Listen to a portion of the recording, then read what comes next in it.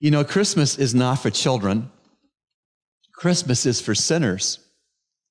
Thomas John Carlyle put it this way: a Christmas basket God brought that night and gently laid on our poor doorstep.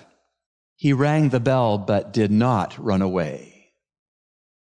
Savior is this hour's Christmas word.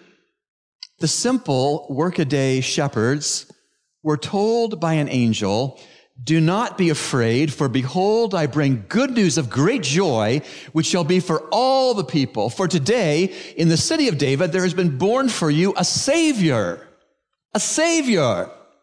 who is Christ the Lord."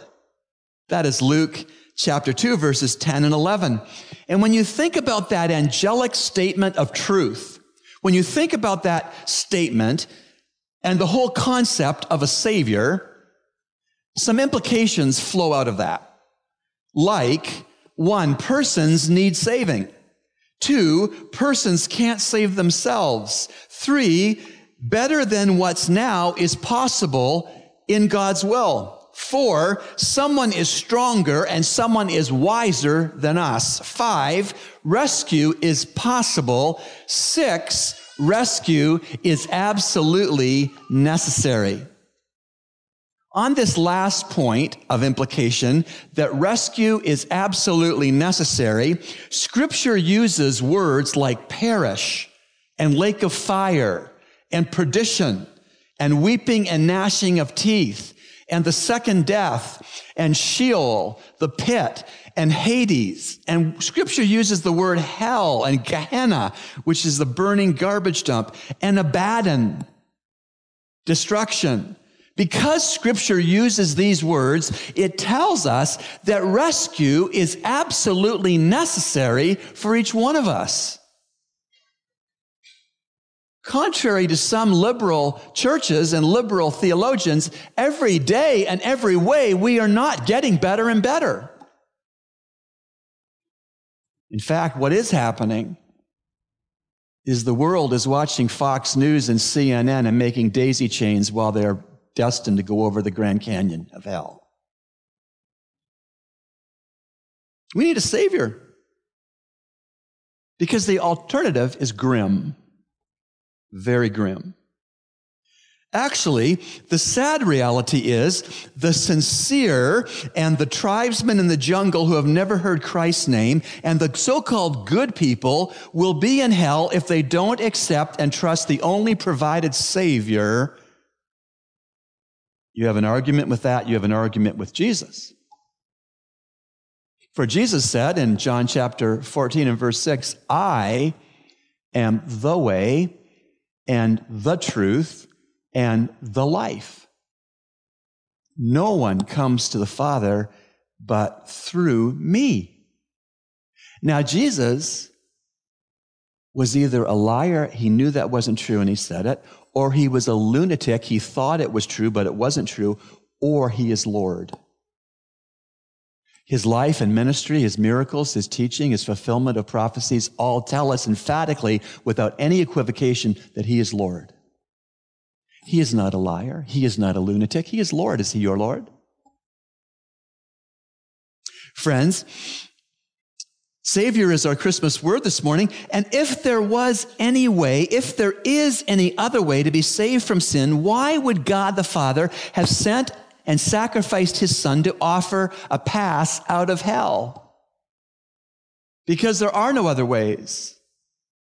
Because without the shedding of blood, there is no forgiveness of sin. It can't be the shedding of guilty blood. It has to be the shedding of innocent blood. Jesus Christ fused humanity and deity so that he could have blood to shed, and he could have innocent, righteous, holy blood to shed. Because Scripture tells us, as we said last week, that in both the Old and the New Testaments, without the shedding of blood, there is no forgiveness of sins. And so we praise God this Christmas morning that he has provided once for all time an all-sufficient Savior. And praise God that we who know the Savior by faith, we have the privilege of presenting and giving that same Savior to everyone we meet, are we? Everybody in the Bahamas is a Christian. Really? You think that? They may know religion, they may know the language of the church, they may believe in God, but the devil believes in God.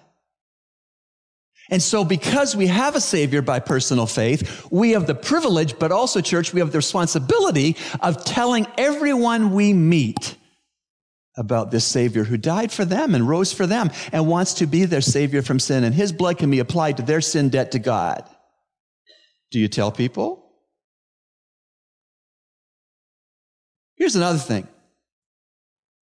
No one should have been surprised that God gave us an all-sufficient Savior. No one should have been surprised, whether they're Jewish or Gentile, whether it was the Old Testament or the New Testament. If you read the Bible, if you read the book carefully, intelligently, and simply, and take it at face value, you should not be surprised that God lovingly and graciously provided us a Savior. That's what the Old Testament says, and that's what the New Testament says. One of the most common Hebrew names for God in the Old Testament is Yahweh. The name appears a whopping 6,823 times. 6,823 times in the Old Testament, the Hebrew name for God, Yahweh, appears. Do you know what it means? Yahweh stands for God being the eternal one, without beginning and without ending. Yahweh also means he's the active and self-existent one. It means that he is the covenant-keeping God. It means that he's the Holy One who, by definition, hates sin. That's what Yahweh means. But there's one other aspect of the name Yahweh and what it means. It means that Yahweh stands for God being sinners' Redeemer. And 6,823 times in the Old Testament, people who read it and who read it still see that God is the provided Savior in God the Son, Jesus. Oh yeah, no one should have been surprised that Yahweh would provide an all-sufficient Savior. Additionally, because the name Moses in Hebrew means one drawn out, and Joshua meant Yahweh is salvation, and Goel in the book of Ruth meant close relative who saves and rescues and redeems, and Elisha meant God is salvation. You're getting the point? There was many reminders that Yahweh, Redeemer, Savior, God, had people in his service given names that reflected his saviorhood, his heart to save. It goes on. Isaiah meant salvation is of the Lord. Nehemiah meant Yahweh consoles. Job meant one who turns back to God. Hosea meant salvation. Nahum meant consolation. Zechariah meant Yahweh remembers. And in Hebrew, remembers doesn't mean tie a string around God's finger so he won't forget. In Hebrew, remembers mean God's acts on behalf of people who can't act on behalf of themselves. Like Hannah, who could not have a baby. God remembered Hannah in her infertility, and God gave Hannah the baby Samuel as a miracle. And so the Old Testament student, the Old Testament casual reader should have seen that salvation was on God's heart and that God would provide a Savior, Messiah. That was written on the wall of the Old Testament, and it was written in very large, bold letters. But what about the New Testament? What about the New Testament? Well, in the New Testament, the very sweet name Jesus means Jehovah is Savior. Jesus means Jehovah is Savior. This Savior motif, this Savior theme, this Savior plot line, this Savior story continues from the Old Testament to the New Testament. And that God did send to the world his Savior should tell us that human beings' biggest problem is sin, as the children said in the story time. Separation from God is our biggest problem. Transgression, trespass, rebellion, moral failure, depravity, unholiness. These are our biggest problems in the Bahamas. These are our biggest problems in the world. These are our biggest problems in our hearts. And because sin is our biggest problem, God sent us a Savior. You know, if mankind's biggest problem was enlightenment, then God would have sent a philosopher. And if our biggest problem was ignorance, then God would have sent an educator. And if our biggest problem was poverty, God would have sent a billionaire. If it was oppression, he would have sent an army general. If finishing out of the medals in the Olympics was our biggest problem, he would have sent an Olympic committee. If our biggest problem was lack of time, he would have sent us a time consultant. If it was greed, a philanthropist. If it was sickness, a doctor. If it was lack of innovation, he would have sent us an inventor. If our biggest problem was hunger, he would have sent us a farmer. If it was boredom, he would have sent us a movie maker. If our biggest need was a lack of a proper role model, God would have sent us an astronaut. If our biggest problem was injustice, maybe God would have sent us a lawyer or a judge. If our biggest problem was cultural refinement, then God perhaps would have sent us a poet or a painter or a sculptor. And if our biggest problem was an overall explanation, then perhaps God would have sent us a scientist. And if our biggest problem, as the liberals would tell us in Christianity, was a lack of an example, then God would have sent us a fitness model. But God didn't send us any of those things. Instead, God sent us a Savior, meek and mild. We esteemed him not. Ordinary to look at in physical appearance, in his humanity Jewish. Because our biggest problem wasn't his sin and transgression and falling short and rebellion and trespass and independence of God and rebellion against God and moral filth. God sent us a Savior. In mercy, God sent us a Savior. Isn't it interesting that in Luke chapter 2 and verse 11, one singular word was selected by the angelic host, and God the Holy Spirit wrote it down for posterity. In Luke 2, verse 11, the angels are speaking in the choir, "For today in the city of David there has been born for you a Savior, who is Christ the Lord." Oh, what a beautiful title Savior is. Oh, what a clear job description Savior is. Oh, what a wonderful, everlastingly important mission being a Savior is. And I think it's worth noting this morning that Luke 2:11 doesn't use a king, although a king was born. It doesn't say Messiah, although the Messiah was born. It doesn't say a rabbi, although a teacher was born. It doesn't say an example was born, although he was an example. It doesn't even say the Son of God or the Son of Man was born, although that's certainly true of Jesus too. It says a Savior. A Savior is born to you in the city of David. You know, some liberal Christians and liberal churches and pulpits wrongly think that Jesus is only our good example. You ask them who Jesus is, and they say he's our example. They don't say Savior because they don't believe they need a Savior, because they don't believe sin separates them from a holy God. Everybody gets to heaven in their mindset. When you see Jesus as merely reduce him to a good example, do you know what it's like? It's like God giving us a jigsaw puzzle of time on earth and how to get to heaven, gives us a jigsaw puzzle, and Jesus is the lid of the box. Jesus is just a picture on the lid of the box to these guys. And you assemble a puzzle yourself or you don't. That's not why Jesus came. He didn't come to be our example only. That's selling him short. That's like God saying, okay, mankind is in a skyscraper like on 9/11 where it's exploding and there's flames engulfing all the floors of the skyscraper, and God sends a map. Here are the fire escapes. Here's a map. You kidding me? There's a fire on Shirley Street coming to church. You see that? If there was someone in that structure, and I don't know if there was or wasn't, I was praying there wasn't, but the firefighters wouldn't hand them a map and say, you're going to get yourself out of the flames. God didn't send us a map. God sent us a firefighter, a Savior. Praise his name. You know, liberal Christians, those that don't take the Bible seriously, those who don't believe there's a literal heaven or hell, that Jesus is a literal Savior, people like that, they discount the miraculous and they don't want to see anything supernatural. If they can't explain it in their heads, with their eyes and their senses, they don't think it's true. My wife Beth's grandmother, fine born-again lady in heaven many years now, she played the organ at her church.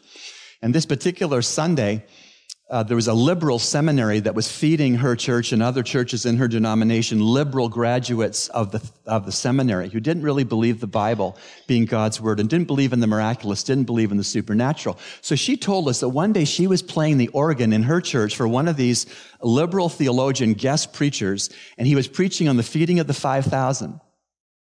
And do you know what he told them? He said that Jesus Christ fed the 5,000 with his magnetic personality. That he was such a magnetic person that they all walked a long distance and bought their own lunches and then came back. She was by the organ with a fake tree like this. And as he was saying that Jesus fed the 5,000 with his magnetic personality, she can't help herself. She's shaking this tree. She's shaking this tree in disagreement. As soon as the benediction was pronounced, she went up to this preacher, this young preacher, said, "Where in the world did you learn that Jesus fed the 5,000 by his magnetic personality? They walked a long distance and got their own lunches. Where did you learn that?" At the seminary just down the road. And Beth's grandma turned to Beth's dad, said, "You go to Dallas Seminary. I wanted you to go to that seminary, but I can see that's no place for you to go." That's what liberals do. They say the world didn't need a Savior. God didn't need to send a Savior. God didn't send a Savior. He sent an example. He sent a jigsaw puzzle lid.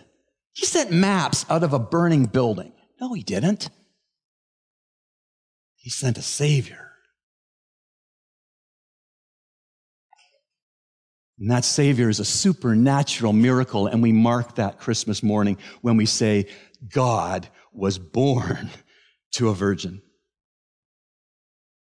You know, the concept of Savior pops up so many times and in so many ways in God's Word. Just a sampling. God asking Abraham to sacrifice his special son, Isaac. The nation of Israel's scapegoats. Remember, there were 2 goats in the camp of Israel. There were lots taken, and one goat was slaughtered, and its blood sacrifice temporarily covered the nation's sin, and the scapegoat was the other goat, and it was set free to picture that this nation's sin was looked after and taken away with the goat that lived. Salvation and Savior themes are all through the Bible. Or old Simeon's words in Luke chapter 2, verses 25 to 32. You can look it up this afternoon, perhaps. He said, "Now I can go, I can die, because God's promised to let me see his Savior, the consolation of Israel. I've laid eyes on the baby, the Savior."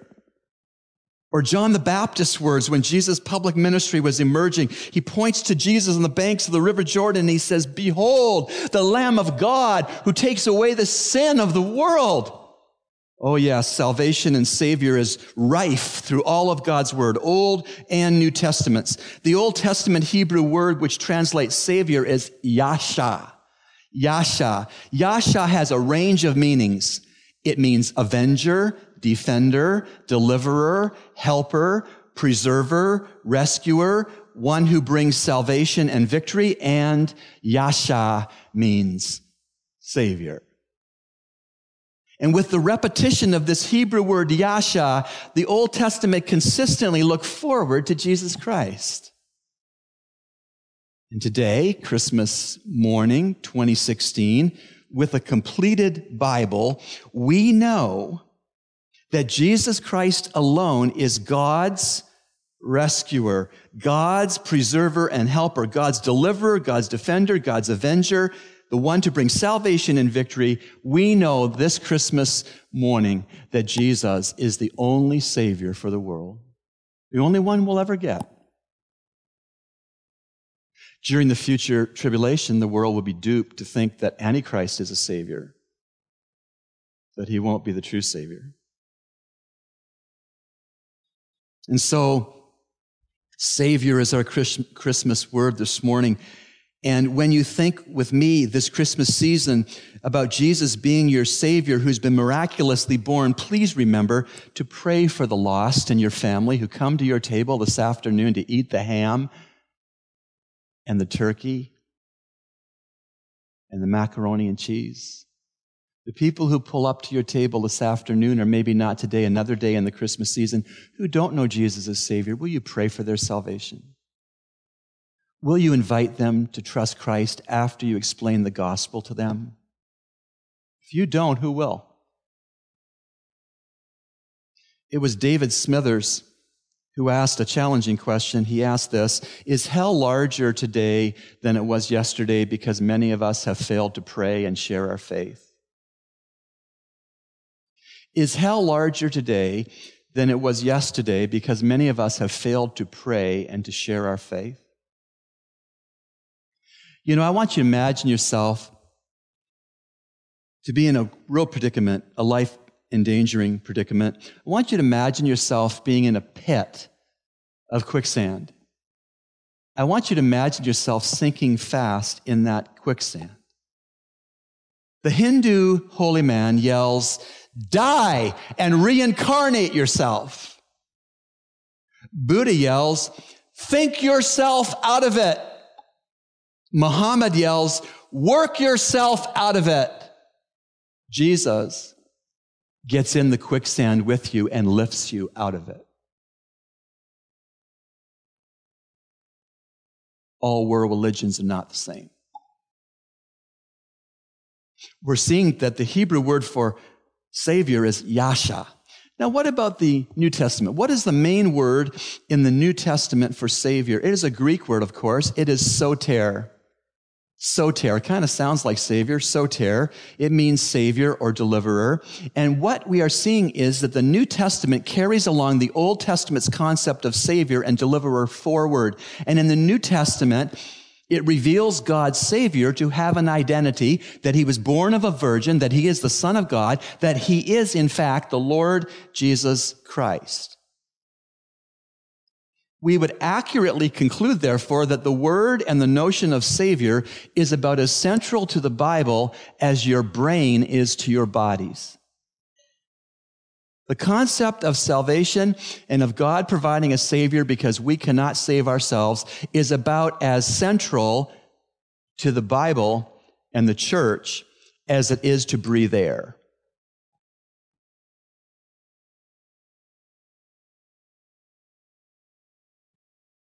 We don't have a Bible if we don't have a Savior. We don't have forgiveness if we don't have a Savior. We don't have a home in heaven if we don't have a Savior. We don't have any hope on earth or for the afterlife if we don't have a Savior. Christmas is all about the Savior being born so that he could die for sin. There was a shadow over the manger. It was the shadow of the cross. The shadow of the cross was cast over the manger. Jesus was born to die. Christmas, therefore, is about the Savior and not Santa.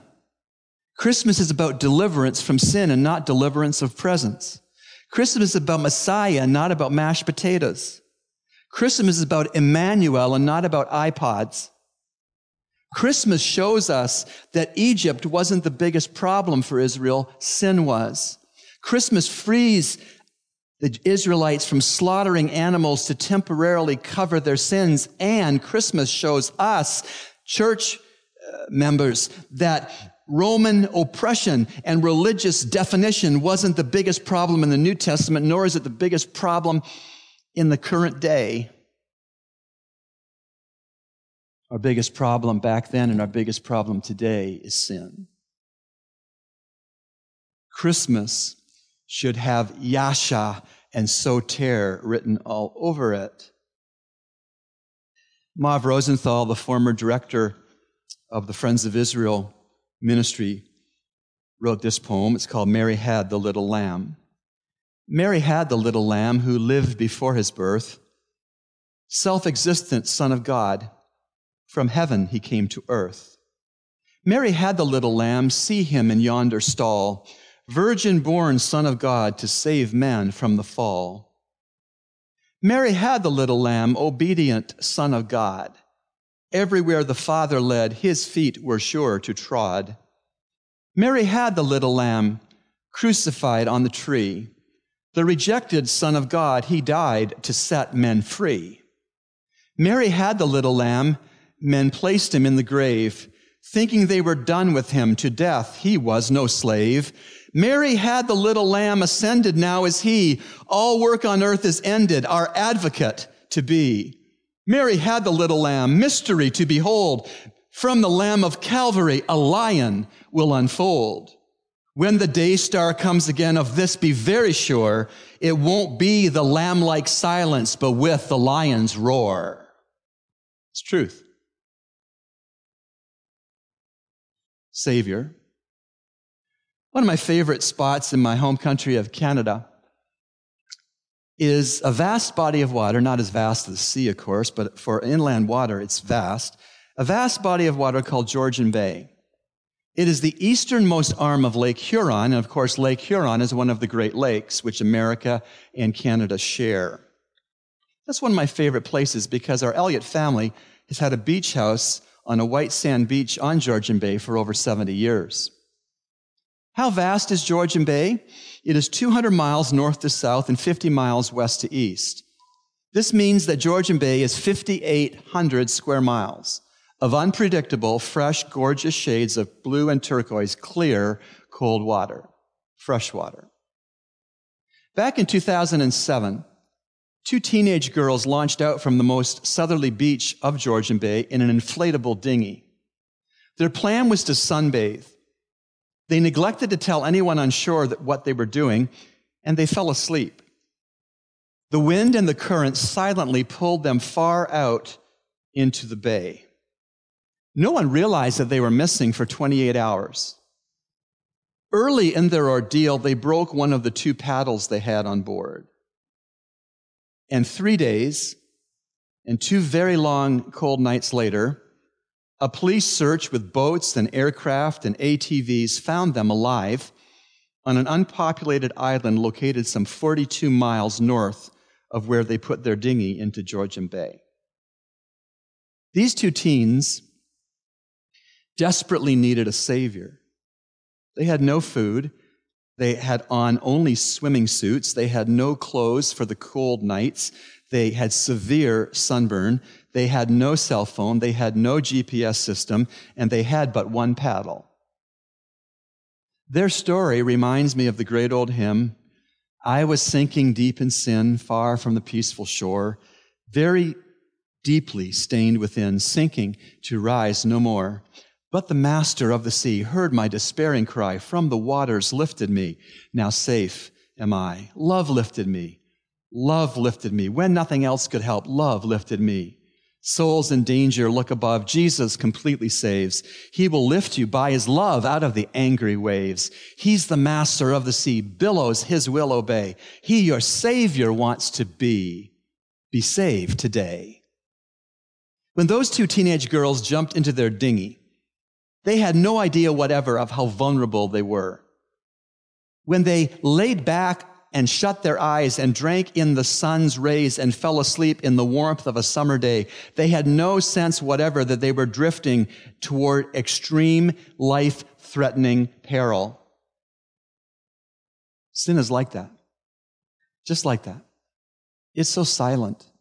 Sin is so soothing. Sin is warm. It is cozy. It is giddy. Sin lulls the conscience asleep.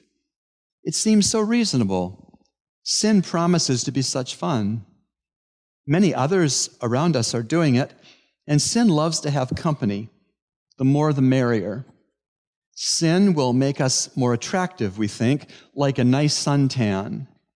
And often, sin doesn't inform anyone else. Sin lets us talk about boys. It looks like there's an easy way back from where we started.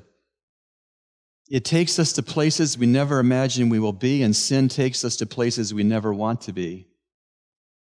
But sin sucks us in because the one who mangers in sin is a liar, a deceiver, an accuser, and a murderer. Sin brings to sunburn pain.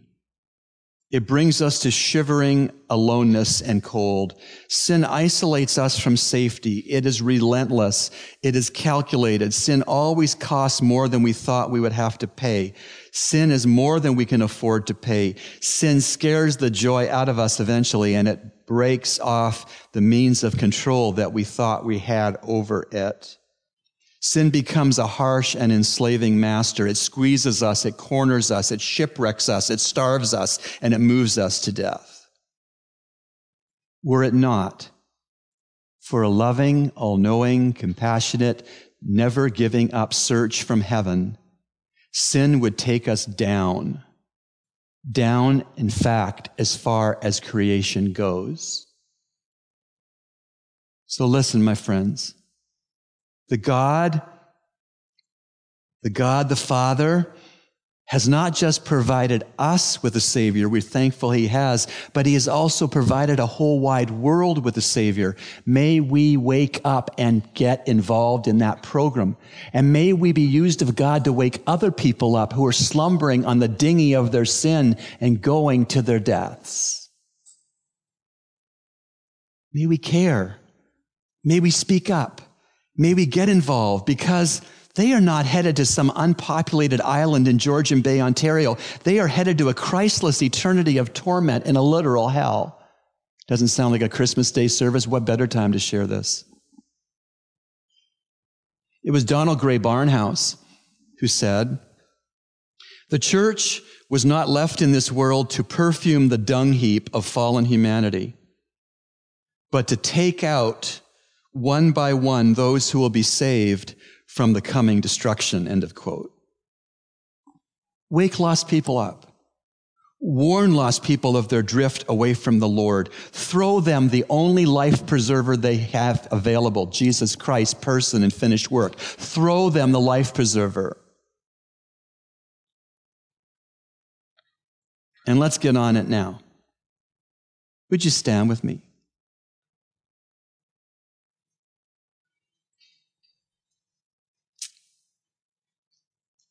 We're going to sing. We're going to sing a hymn of testimony, a hymn of invitation. Actually, it's not a hymn, it's a little chorus of testimony, of invitation, and of commitment. And what I'm going to do is a reverse kind of thing. If we sing this song and this is your commitment, I want you to sit down. This little light of mine, I'm going to let it shine. If you mean it, sit down. Sing with me. This little light of mine, I'm gonna let it shine. This little light of mine, I'm gonna let it shine. Let it shine, let it shine, let it shine. Don't let Satan blow it out. I'm gonna let it shine. Don't let Satan blow it out. I'm gonna let it shine. Shine, let it shine. Amen. Heavenly Father, we thank you for the Savior. We thank you that not only we have an escape, a deliverance from hell, as wonderful as that is, but we have a responsibility. We have a gospel. We have a Holy Spirit that emboldens us and gives us words and wisdom and love and compassion for lost people. Oh God, may we not hoard salvation in 2017, but may we speak it. May we live it to the glory of your name. And may precious persons in the sphere and contact of our networks of influence come to know Christ as Savior, whom to know is life eternal. May we let our light shine. And we pray this in Jesus' name and for Jesus' sake. And his little light said, amen.